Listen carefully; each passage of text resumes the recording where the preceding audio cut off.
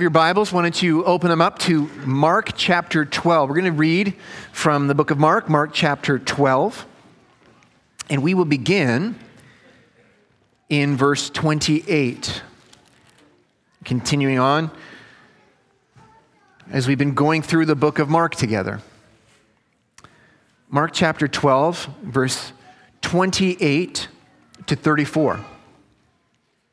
And one of the scribes came up and heard them disputing with one another. And seeing that he, that is Jesus, seeing that he answered them well, asked him, "Which commandment is the most important of all?" Jesus answered, "The most important is, 'Hear, O Israel, the Lord our God, the Lord is one. You shall love the Lord your God with all your heart, and with all your soul, and with all your strength, all your mind, and with all your strength. The second is this: you shall love your neighbor as yourself. There's no other commandment greater than these." And the scribe said to him, "You are right, teacher. You have truly said that he is one, and that there is no other besides him. And to love him with all the heart, and with all the understanding, and with all the strength, and to love one's neighbor as oneself is much more than all whole burnt offerings and sacrifices." And when Jesus saw that he, that is the scribe, when Jesus saw that he answered wisely, he said to him, "You are not far from the kingdom of God." And after that, no one dared to ask him any more questions. Let's pray. Oh, Father in heaven, we thank you for your word. We thank you that it is true. We thank you that we can trust whatever you say to us in your word. And we pray that we thank you that you have promised to make it effective. And so, Lord, as it is proclaimed now, as it is heralded, I pray that you'd give us ears to hear your words, that I would be faithful to explain them and to proclaim Christ. And we would all be faithful to receive your words and greater treasure your Son. I pray that you would do this, Father, in Jesus' name. Amen. All right. So we have a lot of kids here. It's good to have the kids. It's good that you're here. And yes, you're going to understand more when you get older. But as you get older, you understand the most important things even now. And then later you'll learn more and more and more. So you can remember the story. I'm sure you can remember the story. So you remember from last time, there were some leaders, Pharisees, scribes, teachers, Sadducees. They were like church leaders, and they did not love Jesus. In fact, they hated Jesus. And they were asking Jesus a bunch of questions, and they were really hoping that Jesus wouldn't be able to answer the question. They were asking questions that they thought there was no answer to. Kind of like if someone says to you, "What's your favorite number, blue or green?" Well, of course, blue or green aren't numbers. So they thought they were going to trick Jesus into showing that he was not really God. But there was another guy who was also one of the leaders of God's people. You could say he was kind of like one of the leaders of the church. And he heard them asking Jesus questions, and all of a sudden he's like, "Oh, we're asking Jesus questions? I've got a question I'd like to ask him." And so he asked Jesus a question. He asked Jesus, because he wanted to know, "Jesus, what's the most important of God's commandments?" Because if you've read the Bible, you know that God has a bunch of commandments, a bunch of rules. And Jesus answered this guy. And Jesus doesn't make up an answer. Jesus goes back to the Bible, back to the Old Testament, the thing that was written many, many hundreds of years before Jesus was born. And he gives two answers. What's the most important commandment? The first one he says is you're supposed to love the Lord your God with all your heart and with all your strength and with all your might and with all your soul. And I missed a few of them. And so love the Lord your God with everything.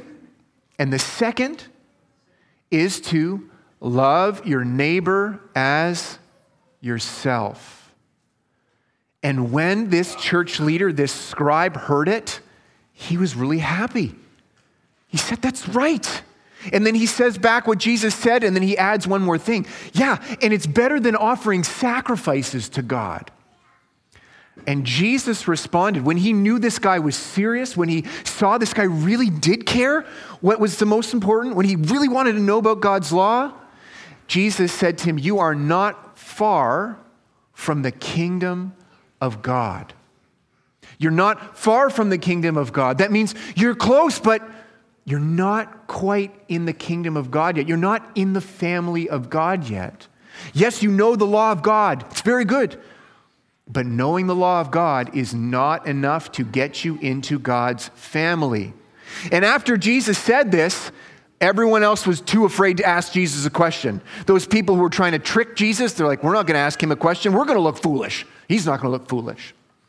So you can remember the story. You could tell your parents this after. But you can also remember the most important parts. I'm sure if your parents gave you candies, you could remember the most important parts. You could tell them. God loves it when we ask real questions. We have questions about the Bible. We really want to know. He wants us to ask those questions. If you really want to know what God wants, he wants it. And that's one of the reasons the Bible was given. So ask those questions. Ask them of your mom and dad. Ask them of people in the church. Ask the pastors. God loves those things. He loves it when you really, really want to know something about him. Don't be afraid to ask questions about God. The second thing that this passage, this part of the Bible teaches us is that the most important thing that God commands us is to love God with all your heart, soul, mind, and strength. Yes, God has lots of other commandments, but that's what he's saying. All those commandments are teaching us how to love God with all our heart, soul, mind, and strength. Love God. And the second thing is that we are to love our neighbors as ourselves. All the other commandments, they teach us how to love our neighbors as much as we love ourselves. And the last thing, this is very important. The last thing that this teaches us is that God's law is very good. So good. It's really good. It teaches us how to love each other. If people follow it, it makes the world such a lovely place. But even though God's law is really good, you cannot get into God's kingdom by obeying God's law. You can't. You can't because you won't obey it good enough. You won't obey it from your heart perfectly. You need a Savior who obeyed it perfectly. And he can bring you into God's kingdom as a gift. All right, there we go. We're moving on here. Our first point is this: a sincere question for the Lord Jesus, okay? So we know this is a sincere question. Don't just trust me. I'll show you from Scripture, okay? We know it's a sincere question. I'll give you some reasons why I would say that. So this guy sees that Jesus answered them well. So he's responding to Jesus because Jesus answered well. You see that in verse 28, seeing that he answered them well, okay? So we know that's one reason we see this guy was asking a sincere question. Then 32 gives us some more indication.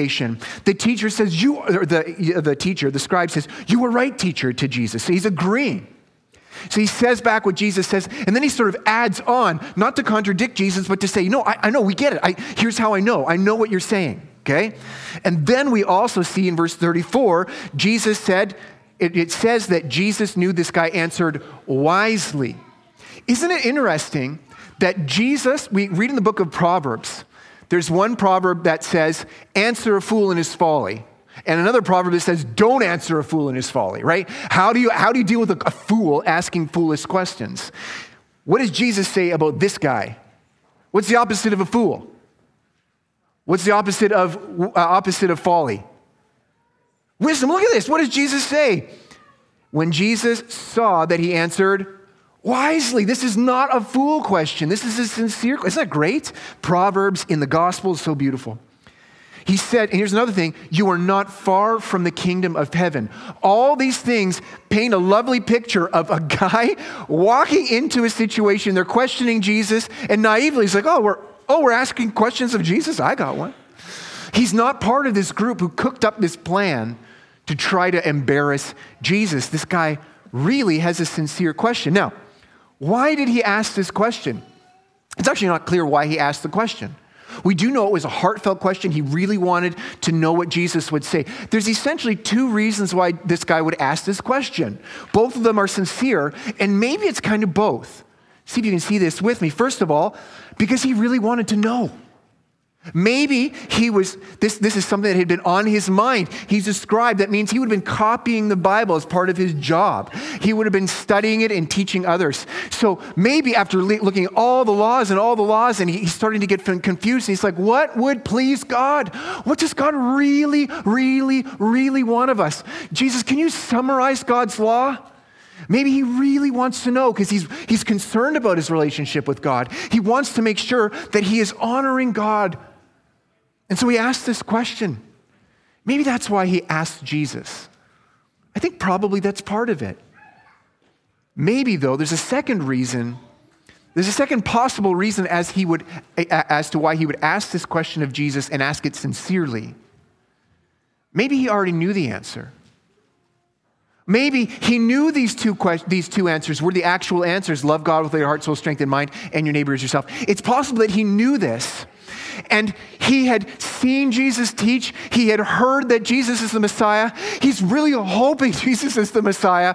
But he would need to he'd need to know the Bible. So he's testing Jesus, not to try to trap him, but he wants to make sure that the Messiah loves the Bible.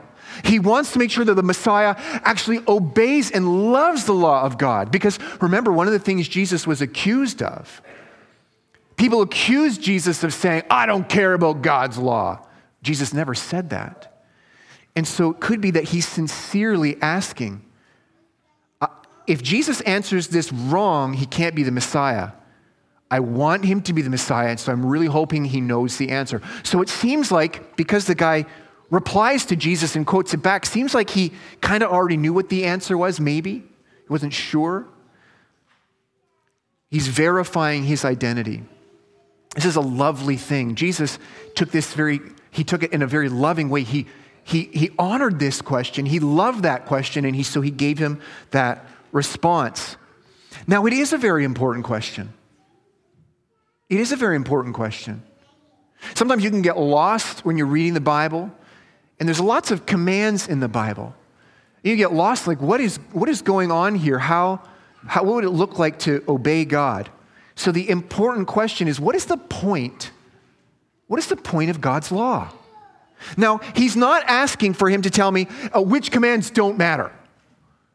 I'll give you a rule of thumb. If God commanded it, it matters. Okay? He's not asking which ones don't matter and which ones do. That's not what he's asking for.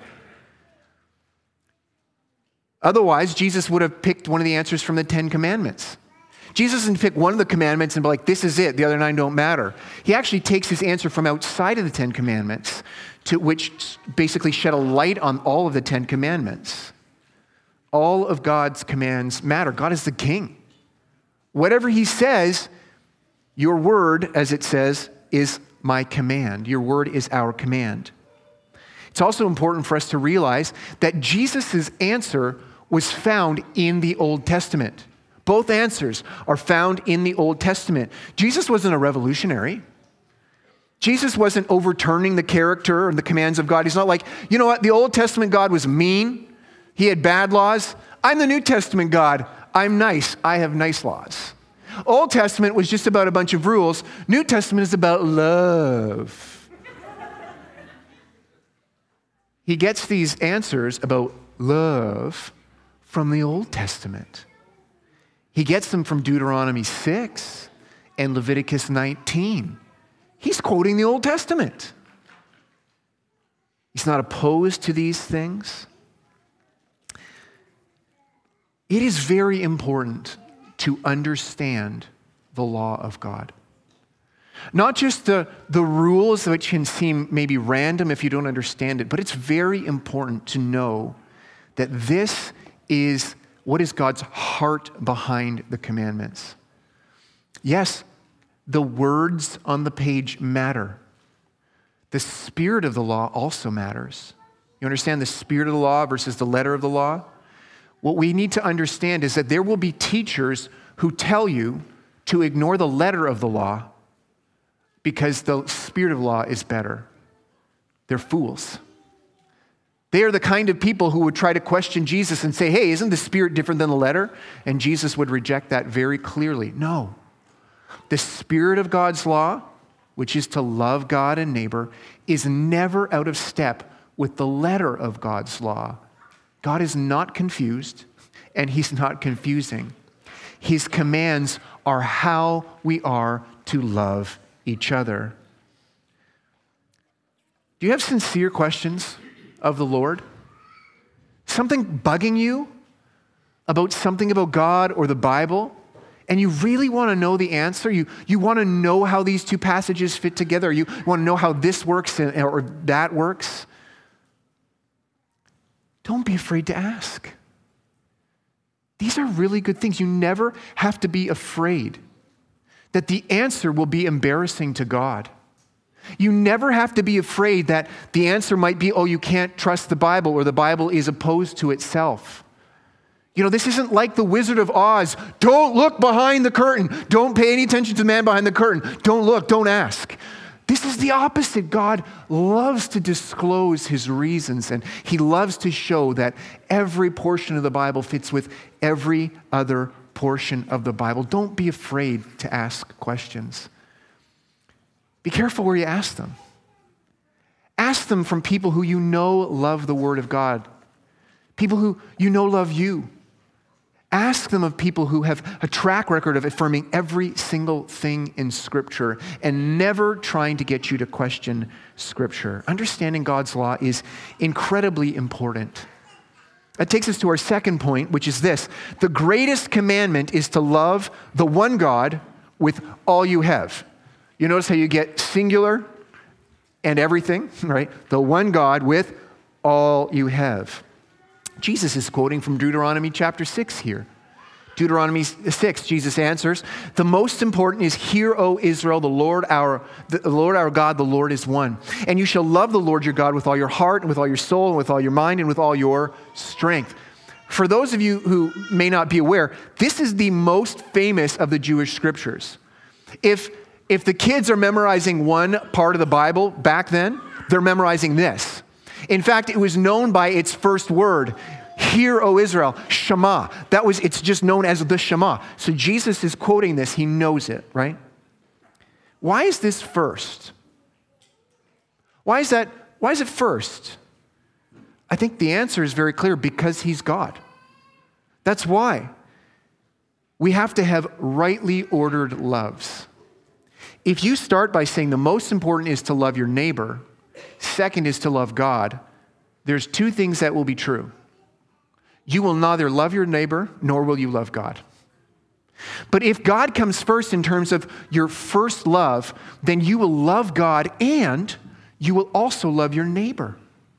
Because God is the source of life. He is the source of love. He's the one who defines love, and he's the creator and judge. Notice also here, he's very clear. He's saying that the Lord is one. There is no other. There's no other God. To love multiple gods with all one's heart is not possible. It's not even possible to love multiple gods with all one's heart. It's kind of like, we don't believe in polygamy, and one of the reasons is, try loving each of your wives with all of your heart. Good luck. It's bad. We have the beauty of undivided attention here. Isn't it sweet? The beauty of undivided attention, of undivided affection. There never needs to be a choice between loving God or doing good, or even to love another person. Our love for God should exceed our love for others, but it never is in competition. Don't ever agree with someone when they say that to you. Because our love of God shapes and defines what love is for every single person. Now, in Luke 14, Jesus says this, if anyone comes to me and does not hate his own father and mother and wife and children and brothers and sisters, yes, even his own life, cannot be my disciple. Jesus is talking in comparison, because of course he just said you need to love your neighbor as yourself. The point is, Jesus will not ever make you choose between him and someone else, but But people will do that to you. People will do that to you. And loving God will always mean that you love people, but it will shape the way that looks. It will shape the way that it looks. Notice he says, with all your heart, soul, mind, and strength. There's a broadness to this command, isn't there? Think about how deep this command goes. You know, you could say that idolatry is forbidden. You're not allowed to make an idol and bow down to it. And worship, religious worship, is commanded. It's one of the reasons why we're here Sunday mornings. We gather week after week. Religious worship is commanded, but it is not all. It's not the fullness. Because a person could not bow down to idols, and a person could go to church week by week and not love God. It's possible. To do it casually or half-heartedly. And so what this teaches us is that it's not merely about activities. Make sure you do the right activities. This is getting down to the heart. With all your strength. With all that you do. All of your effort is in response to God's love for you and out of your love for Him. How about your mind? Your thoughts? What do you use your mind to pursue? What do you use your intellect? Are you doing these as ways to love God more? And then, of course, the soul and heart. But it's not just with your heart, it's with your whole heart. Now, this is a wonderful design. Isn't it a beautiful command? But how many of us can say that? How many can say that they have truly loved God with their whole heart? With their whole mind, with their whole strength. If we truly knew how lovely and how wondrous and how perfect and loving and pure and wise God is, and how desperately everything is held together by the word of His power, we would see that our love for God is inadequate. We are always undervaluing God with our love when we consider how good He is. But wouldn't it be glorious? Wouldn't it be glorious to be able to truly experience what it is to have an undivided heart, to love God with your whole heart, all your strength, all your mind? Wouldn't that be wonderful? Wouldn't that just be a lovely thing to have an undivided heart in that regard, to not sometimes love God and sometimes not love God, and to love God in some areas and then not in other ways, and always having this conflict? Wouldn't it be great if your mind was fixed, your heart was fixed on God? That doesn't mean all you do is bow down, worship, and sing, but even when you're working, even when you're changing diapers, even when you're about to go to sleep, no matter what you're doing, your mind is fixed, your heart is fixed on God, and you're doing all of these things to work. Wouldn't that be wonderful? What a life that would be. What a beautiful life that would be. Our third point. The second greatest commandment is to love your neighbor as yourself. Love your neighbor. Not simply don't kill your neighbor. It's a pretty low bar. Don't make sure you don't steal his things. Love him. And love him as yourself. Turn to Leviticus. Genesis, Exodus, Leviticus, Numbers. Leviticus 19. Brother Roger read that for us. And Jesus is quoting from Leviticus 19. In fact, he's quoting from verse 18. I'll read 17 and 18. You shall not hate your brother in your heart. There's the heart part again, right? But you shall reason frankly with your neighbor, lest you incur sin because of him. You shall not take vengeance or bear a grudge against the sons of your own people. And here it comes. But you shall love your neighbor as yourself. I am the Lord. Now, Jesus here is quoting from Leviticus 19. Intention is not enough. Your intentions are not enough. I tried. In my heart, I wanted to. It's not enough, but it is essential. What I mean by that is, it's not enough to just love your neighbor with your thoughts and feelings, but not with your actions. Nor is it enough to just do actions, but in your heart hate your neighbor. To truly love your neighbor is to do it, actions that God commands, and also with your heart. to obey God's laws. You can't say that you love someone simply because you didn't kill them, or that you didn't steal from them, or that you have never committed adultery against them. Is this a lovely law? Isn't it beautiful? A law of love, literally. What a wonderful world that would be. If neighbors didn't simply just not steal from each other or kill each other, but if they loved each other.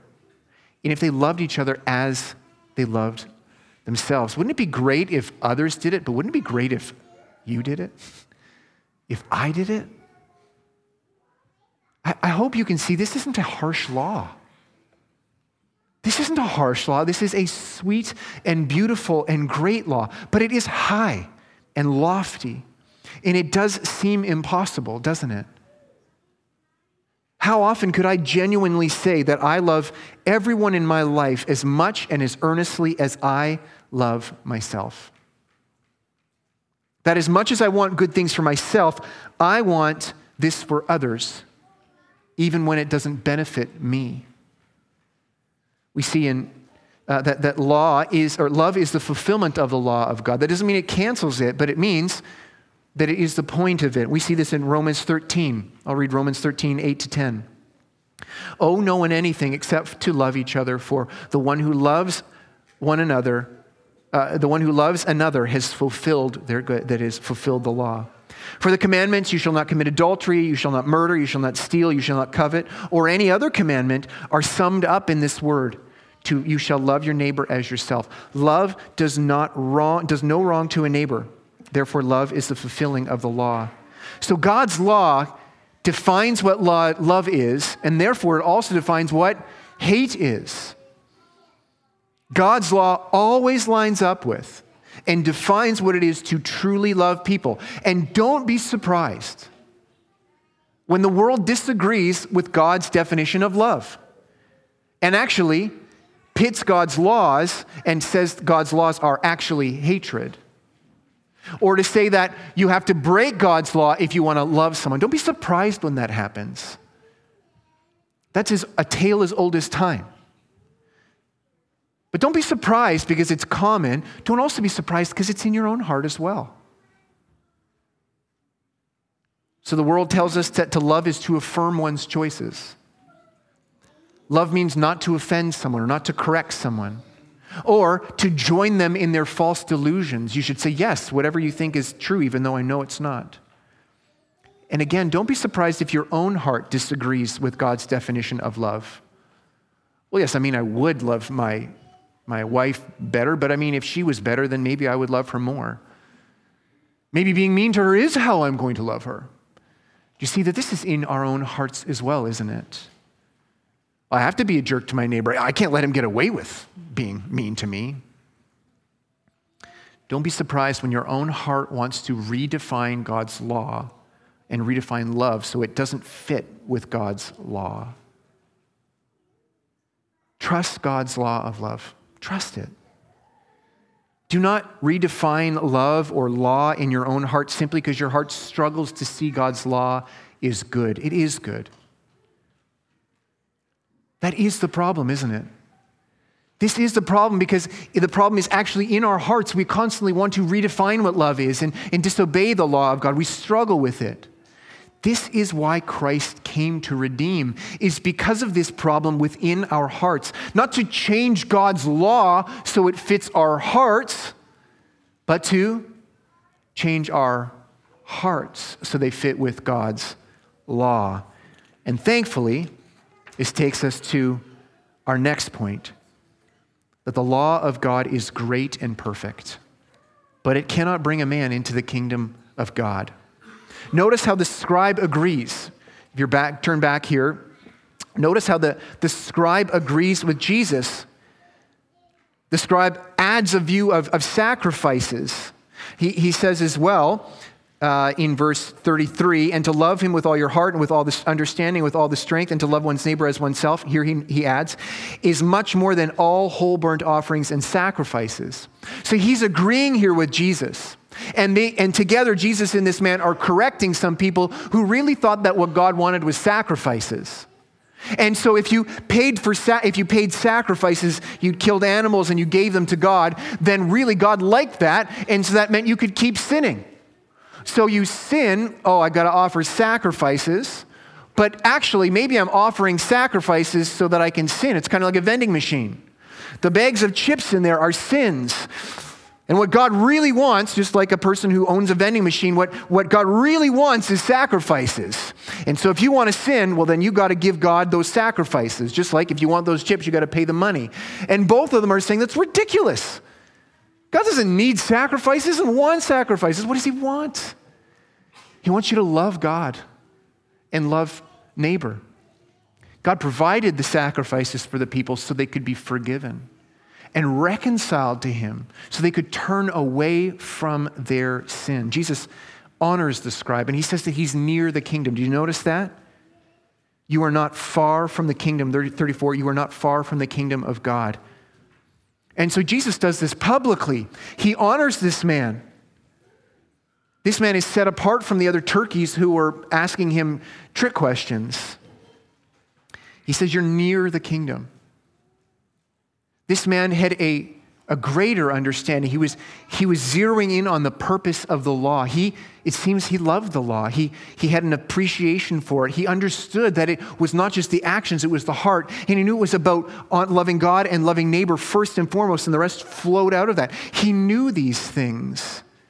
He wasn't just trying to show his wisdom. This man is trying to understand, how can I come to God? How can I live in a way that God loves? How can I belong to God? But notice that Jesus says, he doesn't say you are in the kingdom. What does he say? You are not far off. This tells us that even though the law of God is perfect and wonderful, it's beautiful. It cannot save you. The law of God is beautiful. It is a light to our path. It's a lamp to our feet. It is beautiful. It is wonderful. But the law serves as a mirror, dear friends. If you look at God's law, it shows you your character in comparison to God's. And it shows you how far short you have fallen. It shows you your sin. It shows you your need for salvation so that you can run to Christ. Anybody who thinks they're in the kingdom because they're good at the law hasn't been paying good enough attention to the law, because the law would show you're not in comparison to Christ. And so, dear friends, this is a very good thing for us to do. Use God's law to help you share the gospel with people. The gospel doesn't make any sense without the law. Telling someone, you can just have Jesus as your best friend, and maybe I don't want that. But you show the law of God and use it to show them that they're sinful and they need to be forgiven. And look at Christ, he's eager to forgive. And how did Christ fulfill the law? How does he bring us into the kingdom of heaven? Well, first, Jesus came. He became a human to obey human laws, the 10 commandments, summarized by loving God and loving neighbor. He did that perfectly. First one who's ever done that perfectly, flawless, not just with his words and actions, but also from within his heart. That we were imagining earlier, what would it look like to only love God all the time and then love your neighbor as yourself with all your heart, soul, strength, and mind? Jesus did that. He lived that life. And dear friends, he did it for you. He did it to create a perfect record, royal robes of righteousness, the Bible says, so he could give those robes to you. So you're clothed with those robes. When you meet God, you stand before him. He says, where's your righteousness? And he says, Christ, and you say, Christ is my righteousness. He did it for me. Well, what happened to your filthy robes? Well, Christ takes them off of you. He puts them on himself. And then standing before God in judgment on the cross, he says to the Father, damn me for their sin. None of the children that I love have loved you with all their heart, soul, strength, and mind. They have not loved their neighbor as themselves. None of them have done it, and I do not want them to go to hell. So Father, damn me instead of them. And he did. and the sky went dark for 3 hours, and there was an earthquake, and the ground split open, and the temple curtain ripped open. And graves were opened, and people walked out, and God made very clear that everybody would know what was happening, that this man, though innocent, was being damned by God for a vast multitude of sinners for their sins. And he died, and he was buried, and on the third day he rose again, which was God saying, this man was innocent, the grave couldn't keep him. He was raised from the dead so that we would be forgiven for our sins. He was also raised so that we would have new life. The Bible had always promised a day when God would give a Messiah who could give us new hearts. I'll just read a couple of verses from Jeremiah. Jeremiah 13, verse 23. A lovely illustration. Can the Ethiopian change his skin or the leopard change his spots? Then also you can do good who are accustomed to do evil. God is saying, he's taking an illustration of things that no one would want to change or should want to change. Like a leopard's spots or your skin color. You couldn't do that. Let alone change your own heart. And then in Jeremiah 31, a beautiful promise of the new covenant. Behold, the days are coming, declares the Lord, when I will make a new covenant with the house of Israel and the house of Judah, not like the covenant that I made with their fathers on the day when I took them by the hand to bring them out of the land of Egypt, my covenant that they broke, though I was their husband, declares the Lord. For this is the covenant I will make with the house of Israel after those days, declares the Lord. Here it is. I will put my law within them, and I'll write it on their hearts. I'll be their God, and they will be my people. And no longer shall each one teach his neighbor and each his brother, saying, know the Lord, for they shall all know me. From the least of them to the greatest, declares the Lord. For I will forgive their iniquity, and I will remember their sins no more. Dear friends, you need to be forgiven for your sin, but you also need a new heart. And this is the promise, the offer of the gospel, to love God with our hearts. Isn't that wonderful? He gives us new hearts. We can call that the doctrine of regeneration, rebirth, or new birth, or being born again. So he gives us his Spirit. He gives us a new heart so that we would now love God. We would be able to love his commandments, walk according to them. We won't do it perfectly. But when we're corrected, we can be corrected. When a brother or sister takes the word of God and saying, look, you're not loving God as he says in his word, then the Spirit of God works in you to take that correction and be like, okay, I can be corrected. God's law is now written on our hearts, and we have a love for God and a love for neighbor. As God defines, not as we would. It's very interesting that the context of Leviticus 19, the context for what does it mean to love your neighbor as yourself. Now it incorporates all of the law of God, but very specifically in verses 17 and 18 of Leviticus 19 is the question of what do you do when your brother sins against you? How do you love someone who sins against you? Some of you are familiar with Matthew 18, where Jesus answers that question. What do you do if your brother sins against you? We may not have realized he was quoting from the verse that actually says, love your neighbor as yourself. What do you do? It says, reason frankly with your brother. Talk to him about it. Don't cut him off. Don't cancel him. Don't talk to everybody but him. Talk to him.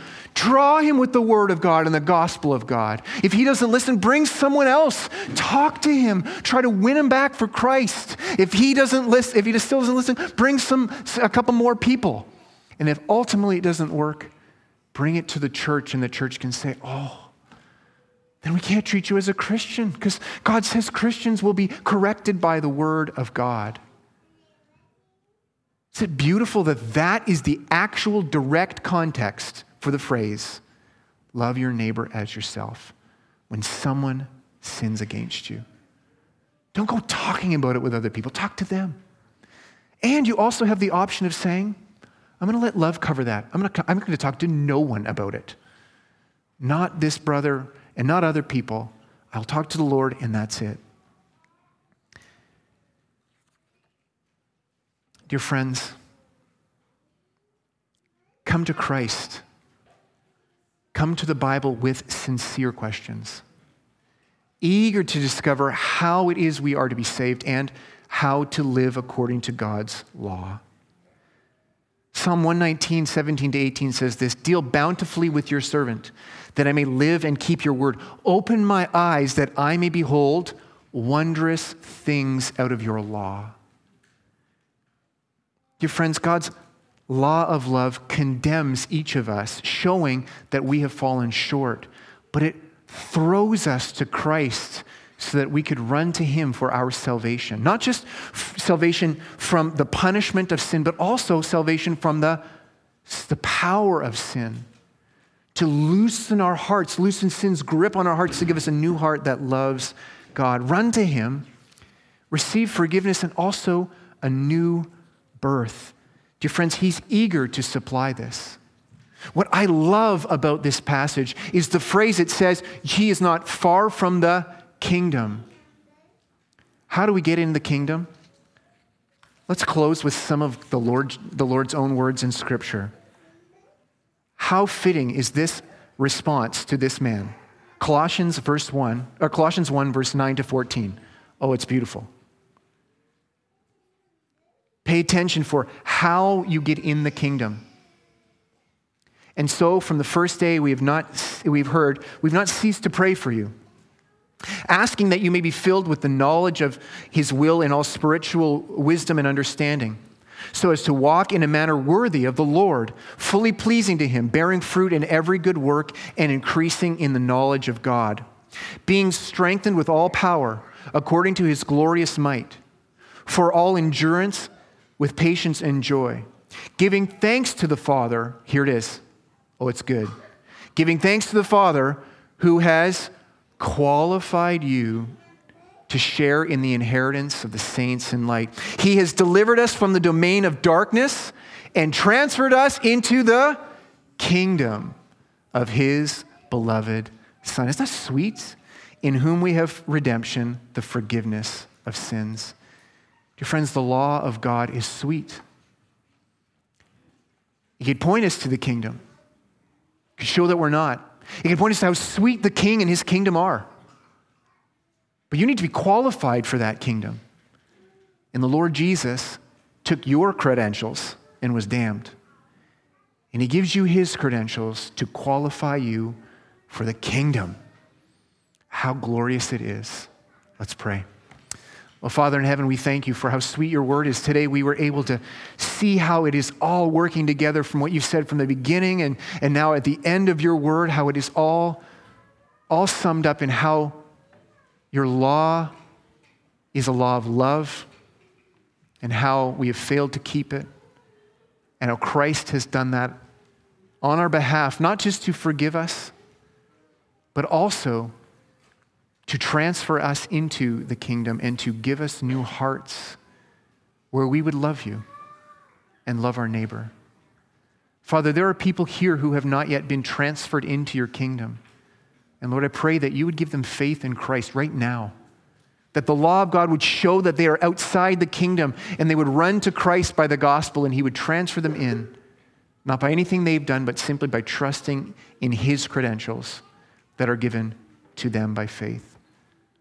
I pray that you would make us a people who are loving to you, with undivided hearts, and that we would truly love each other as you have loved us, that we love each other as we love ourselves. Lord, I pray that you would make that the case, especially when others offend us. Lord, you know how weak and sinful we are. You know that that is hard. But you know your power better than we do, and that you have given us your Spirit to do just that. I pray that you would transform us more and more. And I pray that you do this in Christ